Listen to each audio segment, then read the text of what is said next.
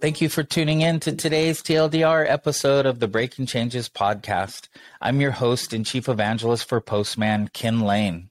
With Breaking Changes, we explore topics from the world of APIs, but look at it through the lens of business and engineering leadership. Joining me today, we have Ralph Hook, founder and CEO of Logilica and adjunct professor at UNSW Australia. Ralph shared a pretty sophisticated view of what the API lifecycle velocity actually means when it comes to not just the technical, but also the business and politics of how software is being delivered within the enterprise. Let's just start with the basics. Who are you and what do you do? Yeah, thanks for having me, Kim. Great to be here. I'm Ralph Hook. I'm the founder and CEO of Logilica. And we are a data analytics company and data intelligence company for engineering leaders. Basically, we are a bit like the second brain for VP of engineering, keeping track of your delivery and production pipelines, grabbing all that data, running data analytics on top of it, and give you sort of the top level radar view about all the activities that's going on.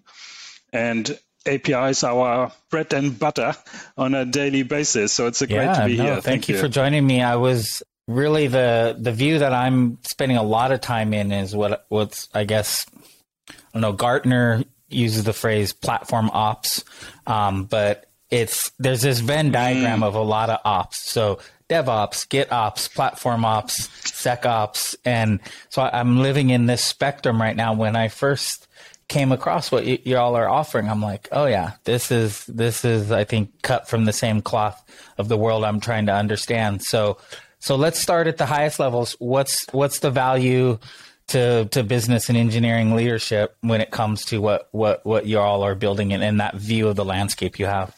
Look, for us, it's really about creating clarity around the engineering process, having a little bit of governance on top of it, but really being able to deliver product faster. So basically from the inception, from the planning state, let's say in your Jira tool, Monday, whatever you're using, shortlist, down to the development pipeline to release and production. How can you make that process as smooth and sort of as quick and as accelerated as possible? And obviously, as you know, there's a lot of bottlenecks in the software development lifecycle, from people being overloaded, from your build server running too slow, from tickets being stuck somewhere.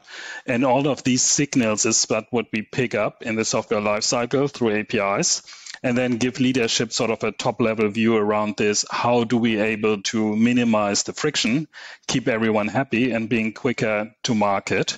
And obviously in that sense, serving our customers better and being able to react to customer input and feedback much quicker than we would be able to normally do. That's really what we are looking after. Makes sense. Now, for developers on the ground floor, down in the weeds of operations, what's the benefit for us? So first things, you don't have to do manual reporting anymore. So that's, I think, one of the important things, right? If your boss asks you, hey, what's the status of my tickets? Or, hey, how do we do? What did we do last week? Or are we stuck somewhere? What do we need to focus on? The last thing is you want to compile this, talk to 3 of your colleagues, put it in an Excel sheet, and somebody kind of puts it into their Excel sheet. And then at the end of the month, they see, oh, actually the build times is like 3 times as long. Maybe we should address this. So we want to gather that information automatically, cut the overhead and burden for development. But then in turn also give developers a good argument. Look, here we can do it much more of a data-driven approach. Things take too long. Yes, you kind of say we need to get through more tickets, but the build server runs half a day, so we can only do 2 builds a day, and we really can't do the whole test development cycle.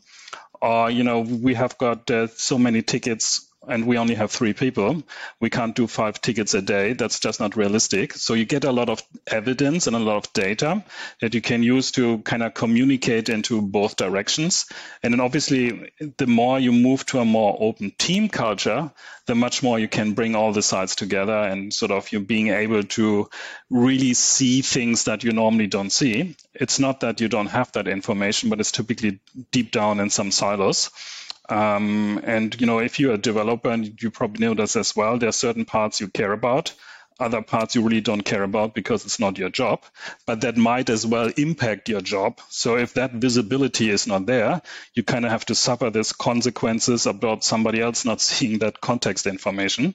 And, bringing that together I think is a real benefit to the developers. Also can say, hey, we are overloaded and this is the reason why. Or, things are going too slow and this is the reason why, instead of sort of blaming, finger pointing, complaining in both directions.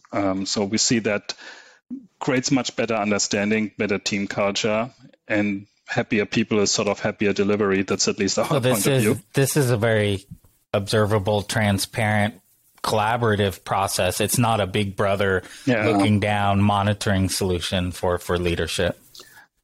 No, look, we stay away from this. I know there are solutions out there that kind of measure developer performance.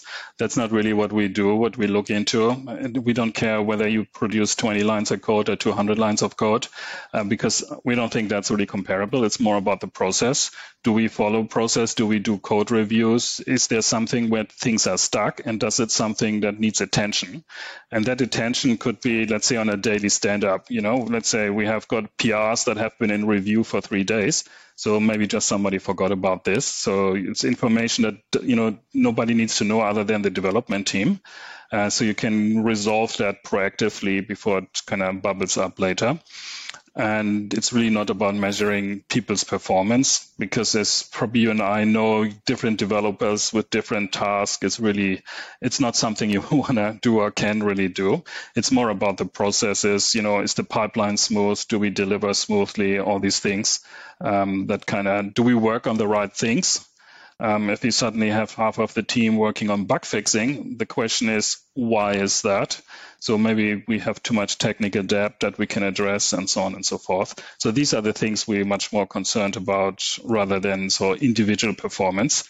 Because, in our view, software development is a team sport. It's about, getting good teams together and getting basically the telematics to optimize your processes around this. And sometimes I use the comparison to Formula One, which is at least quite popular in this part of the world. And, you have these race cars with all the telematics, and it's really about how do you optimize, your race, rather than how do you optimize and blame the driver for not doing the right thing. So for me, I'm focused on the API lifecycle. So software development lifecycle with the API lifecycle kind of overlaid on it. Delivering microservices, public APIs, but velocity means different things to different teams and different APIs. So how does this layer help me understand, truly, what is velocity? What is meaningful or purposeful velocity? Right. Yeah, and I think that really depends who you're talking to. And that's, as you said, these are the different layers. On an individual developer level, your velocity might be how long does it take you to work through pull request, from open coding, opening a pull request, reviewing it, merging it back into the main branch. And, we can come to DORA metrics in a moment, but, ideally, these cycles are like in a 24, 48-hour time frame. And then maybe you have feature tickets. How long does a feature ticket take? Well, typically it should be happening within a sprint, and your sprint might be 2 weeks. So you already see you've got different levels of velocity. And then on top of this, you have your infrastructure. So how many releases or how many builds do you have per day? How many releases do you have per day? And how successful are the releases? And that's where we can come to the DevOps more of metrics like DORA metrics. And all these different velocities speak to different levels of the people in the organization, but it all needs to fit together in order to deliver smoothly. Because, if it's any of those velocities is really stuck, then you probably have a problem. So is this an additional layer? Is this part of if I'm an API product manager, is this part of my feedback loop that I should be building into everything that I take into account as I'm iterating and moving forward my products? Maybe tell me a bit more about what your API product manager is doing in his regular day job. I'm focused on business outcomes and business objectives, and I'm hopefully aligned with my consumers, and I have a feedback loop in place with them, but that's very dependent on the velocity of my team, the quality, the reliability of the builds, because the APIs could be building, but I could be issuing a lot of patches, or there could be other quality issues in there.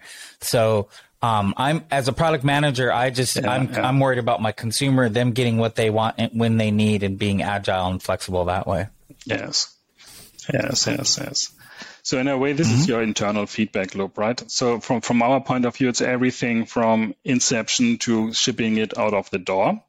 And then obviously it's over to the customer side. And then you have got the typical log monitoring and type of external feedback and consumer feedback, sentiments, and so on. But how do you create that internal, the internal steps that are typically quite often, engineering is sort of an art form and it's a black box and you don't really see what's going on.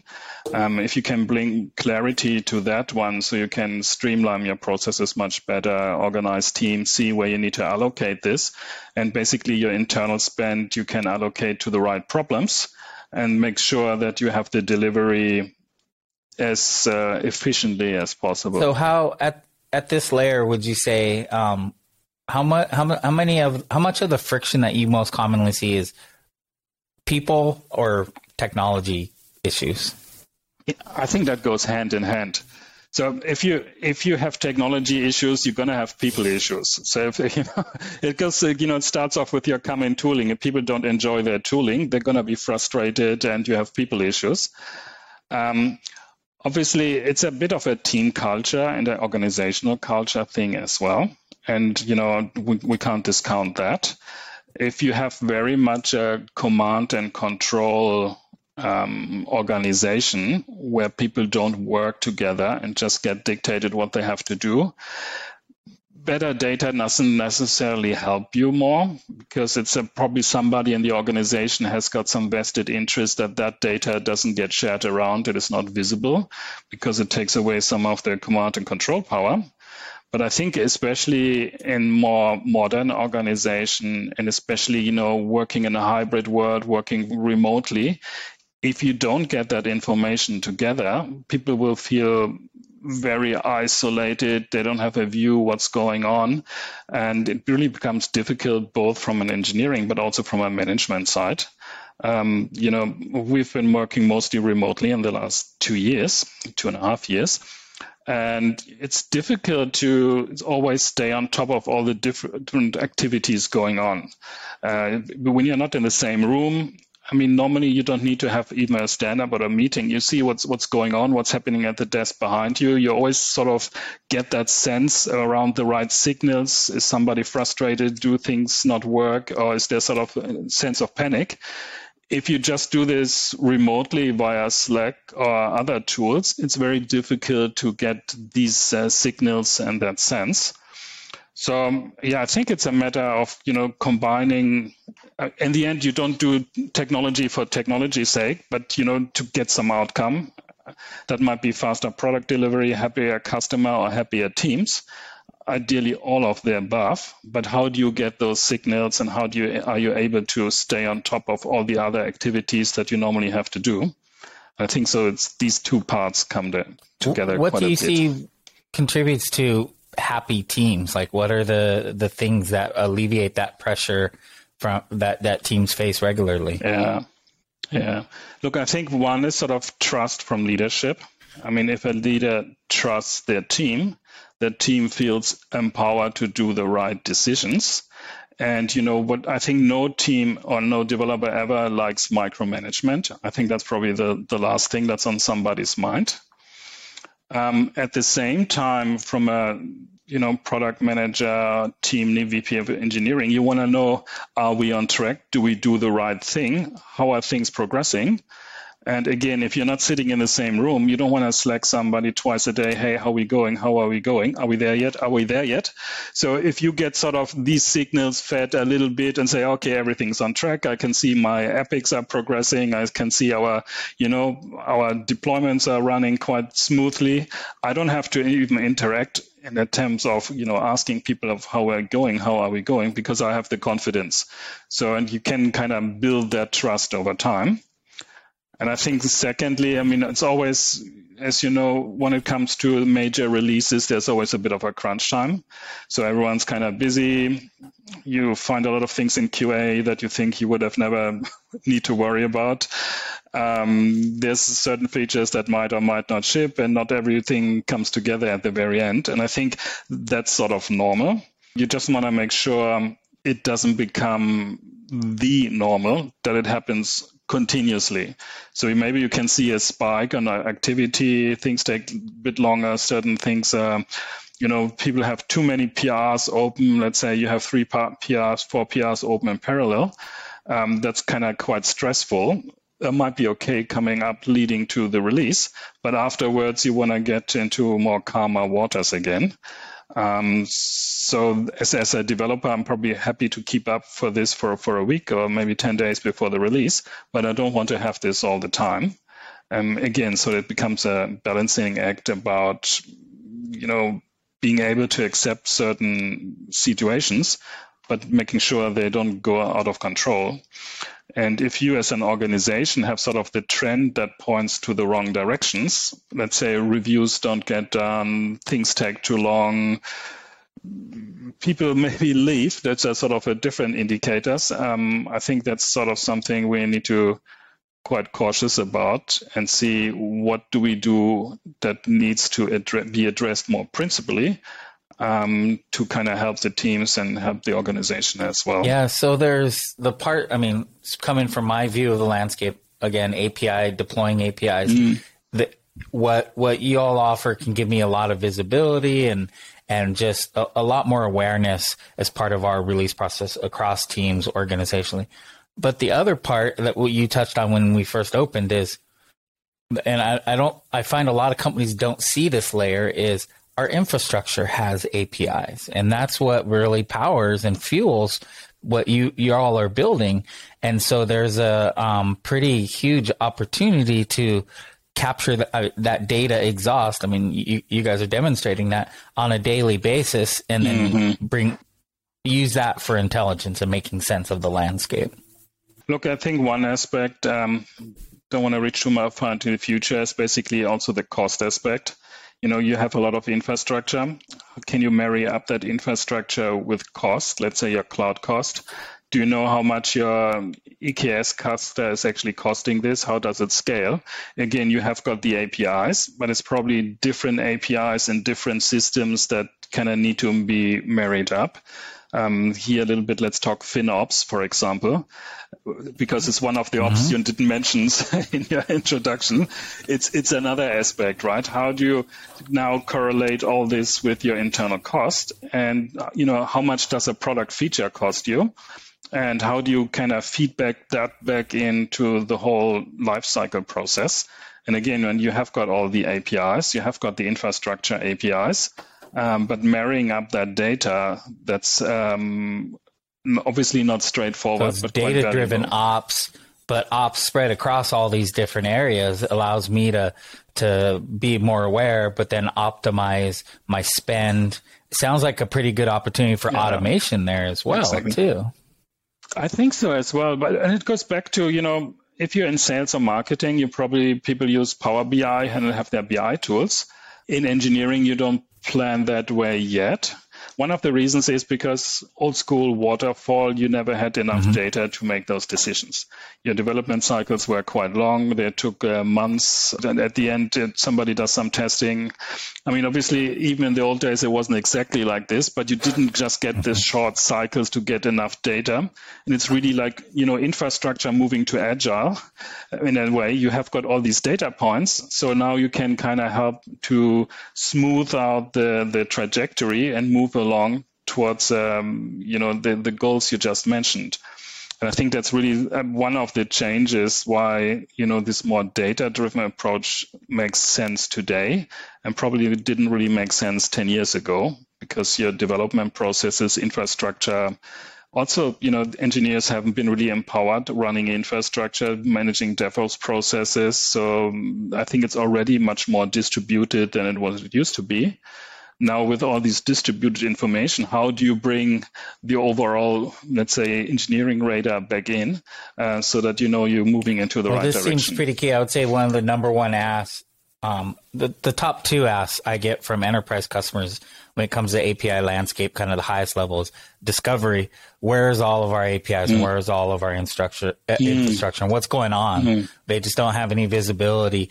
And then governance, they want to be able to, because they can't ever realize any governance because they can't actually see most of it and understand it. So this sounds like a really, I mean, I was just reading one enterprise group, I won't mention their name, but they're saying, we have 68 teams who've all been doing their own thing for a number of years, and we got them to agree to a single gateway strategy and policy strategy, but they all have their own software development lifecycle. But we've got to figure out a way to start mapping that, understanding it, having our finger on the pulse of it, and then driving it in a specific direction. Yeah, I think, governance is a very good point here. And, understanding, especially in the enterprise environment, what are you actually doing? And I mean, there's reasons why people have different software development life cycles, right? They might have front end, back end, different product lines and so on, infrastructure. So they probably shouldn't be exactly the same. But if you don't have any visibility into this, it's a lot of chaos, right? And chaos is also always means it's really unpredictable, and you don't know where to action this. And the governance aspect that you said, okay, let's first gather the information about what we are actually doing. Once you have got that information, you can start some discussion and some decision-making process. You probably don't want to jump to conclusions in the first second, but you can sort of see, okay, this is where we are at. And that's probably in the API lifecycle very similar. I mean, I can imagine you have got, people struggle with do they have APIs? What versions of APIs do they use? What about vulnerabilities in APIs? What's their remediation path? I mean, all these different things. And again, it probably speaks to different groups with different priorities. And, there's always fires that are burning, but which ones do you address more principally? Yes, and perpetually responding to whatever those application needs are, not the holistic overall organizational or strategy and without much awareness of how other teams build things. So I can see the data being able to equip teams with this just to get them being able to understand what's happening, have visibility into other teams and get kind of notifications on what is happening, what is the software development lifecycle for those groups over there, and how can I learn from it, or how can they learn from me? Yeah, very true. How does governance, how does Postman deal with governance? Because it's a big topic, right?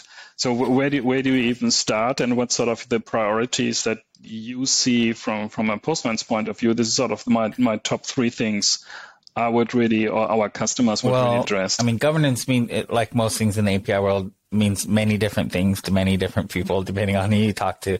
Same with the API lifecycle. Well, what's the API lifecycle? You'll get a different opinion from different folks. So governance tends to start with consistency of the interface. So the design and the patterns we use. And starting with REST, like using HTTP 1.1 and then having common, whether it's the design and everything. So that's the widest swath of what people think is governance. And so at design time, you try to apply certain governance. So when you're designing your API and developing it. But then the other side is a set of rules that will lint and check for that in the pipeline. So there's like rules engines called like Spectral that allow you to say every API has to have this header, and here's the rule.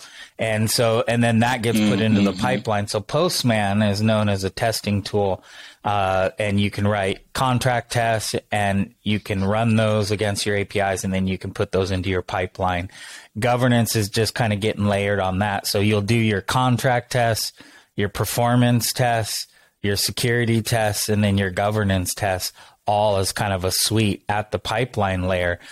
But depending on how well your team's been educated about those rules, why they matter, about good API design, you're going to have all kinds of pissed off developers who hit the pipeline, and it fails. So I think, and they don't have any sort of visibility into why. So I can see more awareness at this layer that you're all speaking to. I think makes a lot of sense.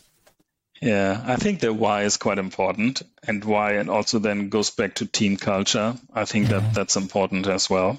So we're definitely not the solution for everyone. If you decide clarity and visibility and sharing is not something your organization wants, then we're probably not the right partner for you, to be frank here. But I think, developers are hard to find. Keeping developers is even harder. And I think that needs to be appreciated. And, the same way that products are built more and more bottom up, I mean, the culture needs to be built in a similar way. And I think even more traditional enterprises, we see that changing quite a bit.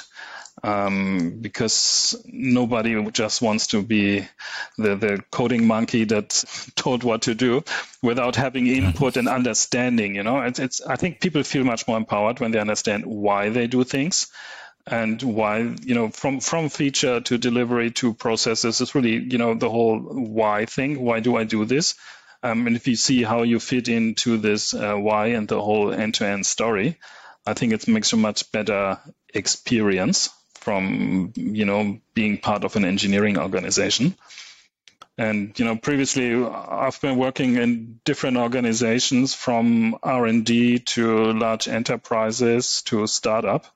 And obviously in a startup organization, you see everything end to end. So that's great. And anything you touch, you see the impact of it. But obviously the moment you scale and you move to a large organization, that's difficult. But at least if okay, this is the big picture, ideally beyond your annual company meetups or whatever you're running, like your QBRs or something like this, the more you understand, okay, this actually makes sense, and I see where we are moving and why we are moving that way. And that might be just, changes of the infrastructure, changes why APIs might be much more important, and, why we might become much more, let's say, modular, distributed, running on different infrastructure. I think that all kind of helps to get a better feeling and understanding, because as a developer, of course, you understand what the latest trends are. And if you see you're part of that, that's always a good thing, rather than, oh yes, my organization hasn't innovated for 20 years and we still do it that way while the rest of the world moved on. So I think that's the most frustrating thing, unless you really don't care too much about your job. Yeah, I think for me, one thing I've learned in tech in the last 20 years is the scale of things. It's very virtual. It's hard to see, whatever see means. Hard to see releases, hard to see your APIs. Like people always ask me, what's an API? And they're difficult to see. And so anything that helps us see that, but understand our position in it, and then understand what's possible. So do you feel like the type of awareness that this data-driven approach brings, can we set up different kind of tiers of guardrails for developers based upon juniors? Because we have a lot of turnover of staff and developers come and go. Can we set up appropriate sets of guardrails for junior, mid, senior level developers so that they can experiment safely in an aware environment? Yeah. Look, I'm not sure guardrails, at least the different views and visibility. I think if you're junior, right, I know this from junior and people on my team, they are not so much interested into the end-to-end delivery. They're interested in their task, whether their pull request kind of gets reviewed, whether it's stuck somewhere, whether they need help and reach out. So you basically get things around, review coverage, latency, lead time to change, these types of things on a more, let's say, smaller scale level. Well, obviously, if you're a team lead or a bit more senior, you'd like to see a bit more end-to-end those things. You don't maybe care about the small things because these things are running anyway. So it's a bit of a different view. again, I think we're not so much in favor of control, but more about visibility and different views and different insights, speaking to different stakeholders. If you're VP engineering, really, you don't care about how quick Joe's or Kin's PR is going to be resolved. You're saying, okay, how many people do I have on which features, and how quickly can we deliver those features? Everything else, and how much does it cost me? And everything else is sort of a bit goes down in the noise, and you don't need to see this as long as you have sort of a trail of evidence why that is actually the case. So you don't get just a number of pretty charts, but you have the ability to drill down into this and then see, okay, down up to, the lower level that you need. Let's say your build performance or the actual tickets people are working on, because it might be, yes, it takes a long time because it's complex. So at least you have got that trail of evidence to have the communication across sort of your teams or, with your team members, rather than saying, I drive the KPIs or guardrails by some number, and unless we have 15, we're not doing good. And when we do 16, we are great. If you don't have that context, that's always difficult. Context is key. So shifting, I know you depend on APIs for this data-driven approach across many providers. What are your biggest frustrations when it comes to having to run your business, support your customers using other people's APIs? Maybe outages. I don't know if there's been any outages from major providers lately. We won't mention, but yeah. No, look, outages is probably not the main issue. It's probably all the undocumented bits in the APIs, where, the documentation and the APIs are not in sync. Some surprising bugs, where the REST API works okay, but the GraphQL API doesn't do the same thing for not obvious reasons. Or, the driver, using Python works, using JavaScript doesn't work. I think those things are frustrating. And in general, just for building a product. I think for maintaining a product is always version changes, behavioral changes. How do you track that? Can you get notified in time that things gonna break? I think that's some of the challenges. And then I think everything in sort of the container Kubernetes space, that's always quite interesting because you've got a lot of things auto-scaling, and if they don't do, why is that happening just now and not yesterday? So anything related to timing, concurrency issues or something like this that might come up, I think that's difficult. But I think top one is probably bugs and documentation, and top two, I would say, is versioning. That's always... For me, name of the show is Breaking Changes, so thank you for talking about breaking changes. Always helps my cause. I don't really believe there's breaking changes. I mean, everything's a breaking change, but they're just not communicated. Things aren't communicated and planned. It's not that it's a breaking change. It's just you got to let people know what's going on.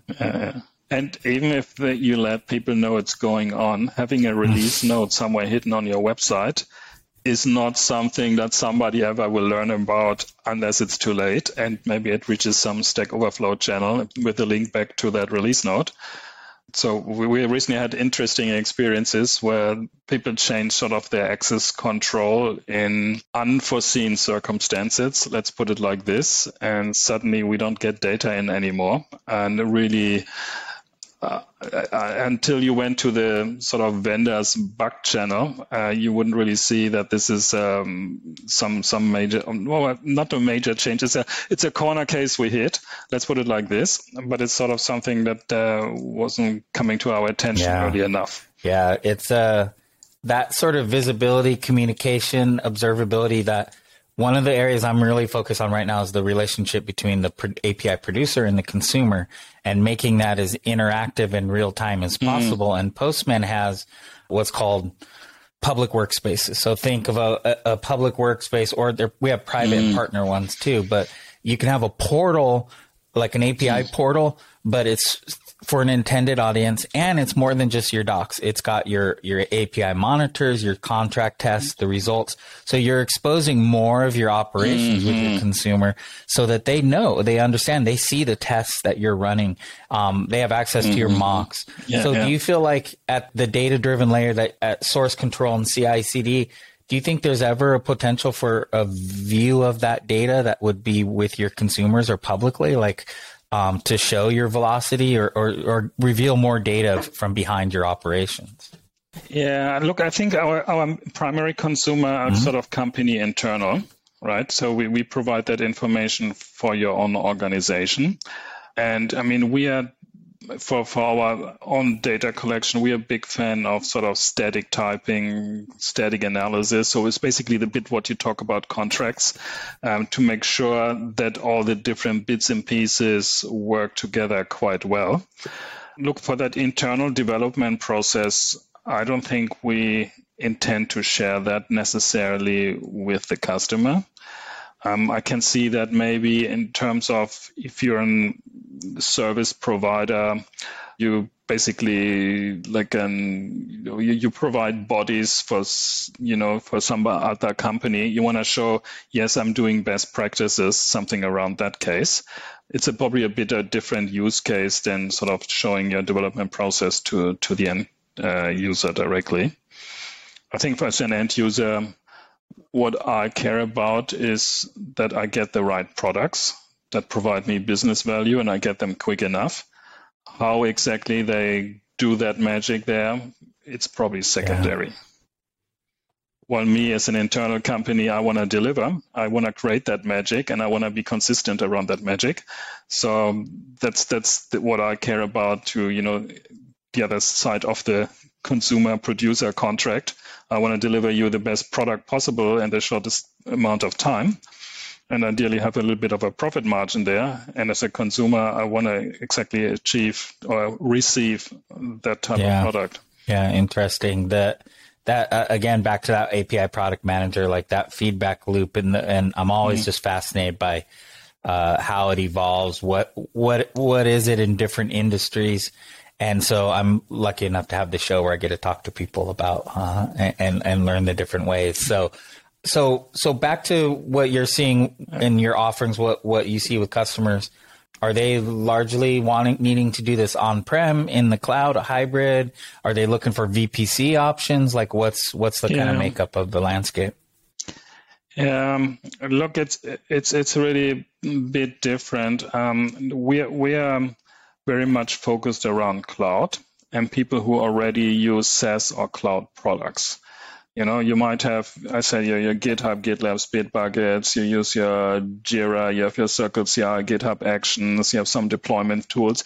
You already have a lot of things in the cloud, and you probably made a conscious decision not to host your own infrastructure and not to build up your own data centers. So those are the ones that are kind of our ideal customers, because they use modern systems. They already have APIs. We connect easily with that APIs. They become sort of first-class connectors in our system. The customer can authenticate with their own OAuth, SSO, token-based.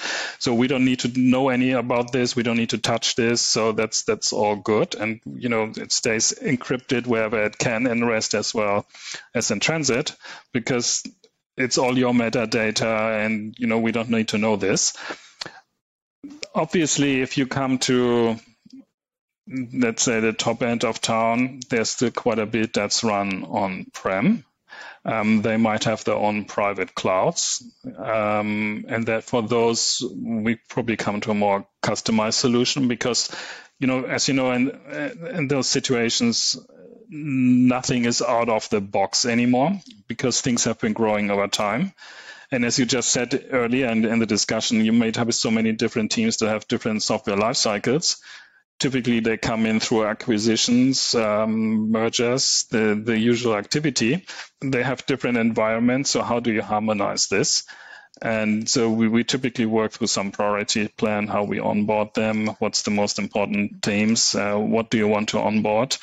And then, yes, there might be still some, I don't want to name any tools, but some old on-prem tools that probably no longer support it. And you might or might not want to have that data there as well, or just focus on sort of the next generation of your company evolution. Yeah, it's interesting the incentives for people to modernize and move into the cloud. And it's one of kind of talking points that I have with guests is kind of their maturity, where they're at in their journey, depending whether in the financial or healthcare.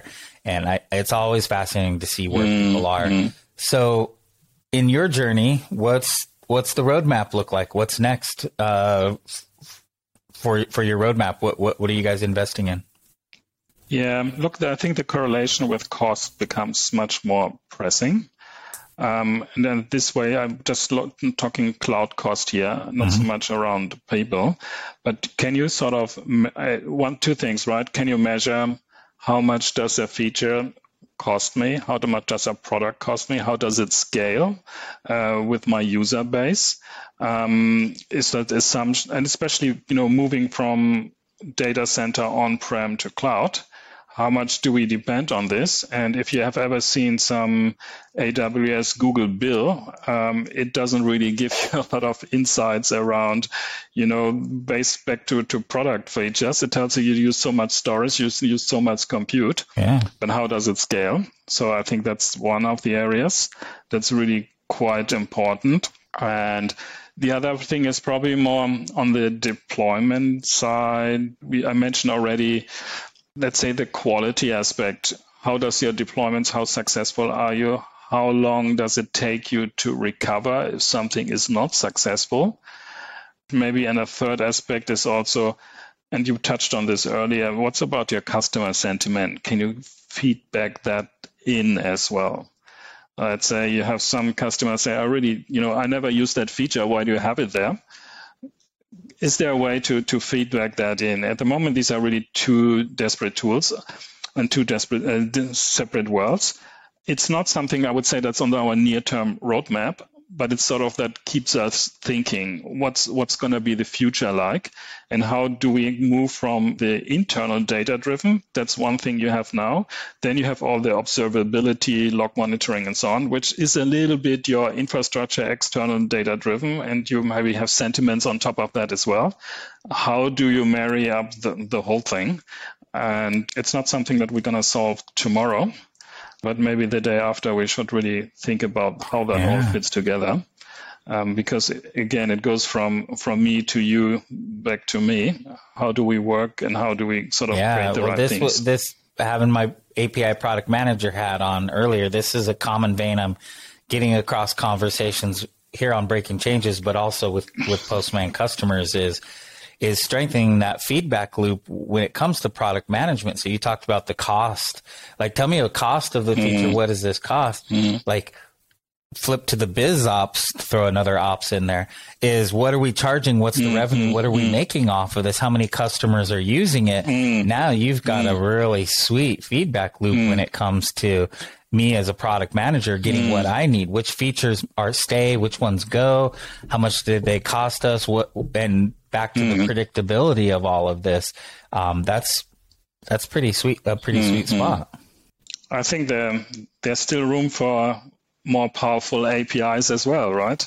How do you make that all API driven rather than sort of having, some salespeople or some other systems in the loop and your Excel sheets that, probably kept in certain parts of the organization to manage all this. But how does it become a, machinery crossing different organizational silos? Yeah.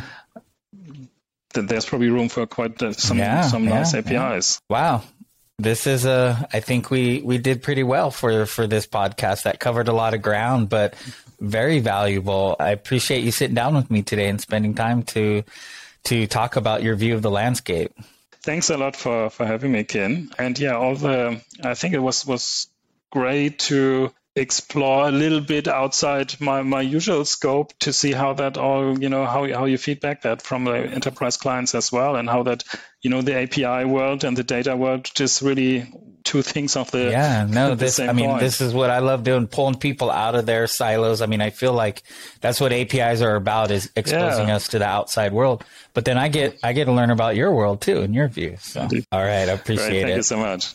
Thanks again to Ralph for stopping by. You can find more about Logilica at logilica.com, and you can find Ralph on LinkedIn. You can subscribe to the Breaking Changes podcast at postman.com/events/breaking-changes. I'm your host, Ken Lane, and until next time, cheers.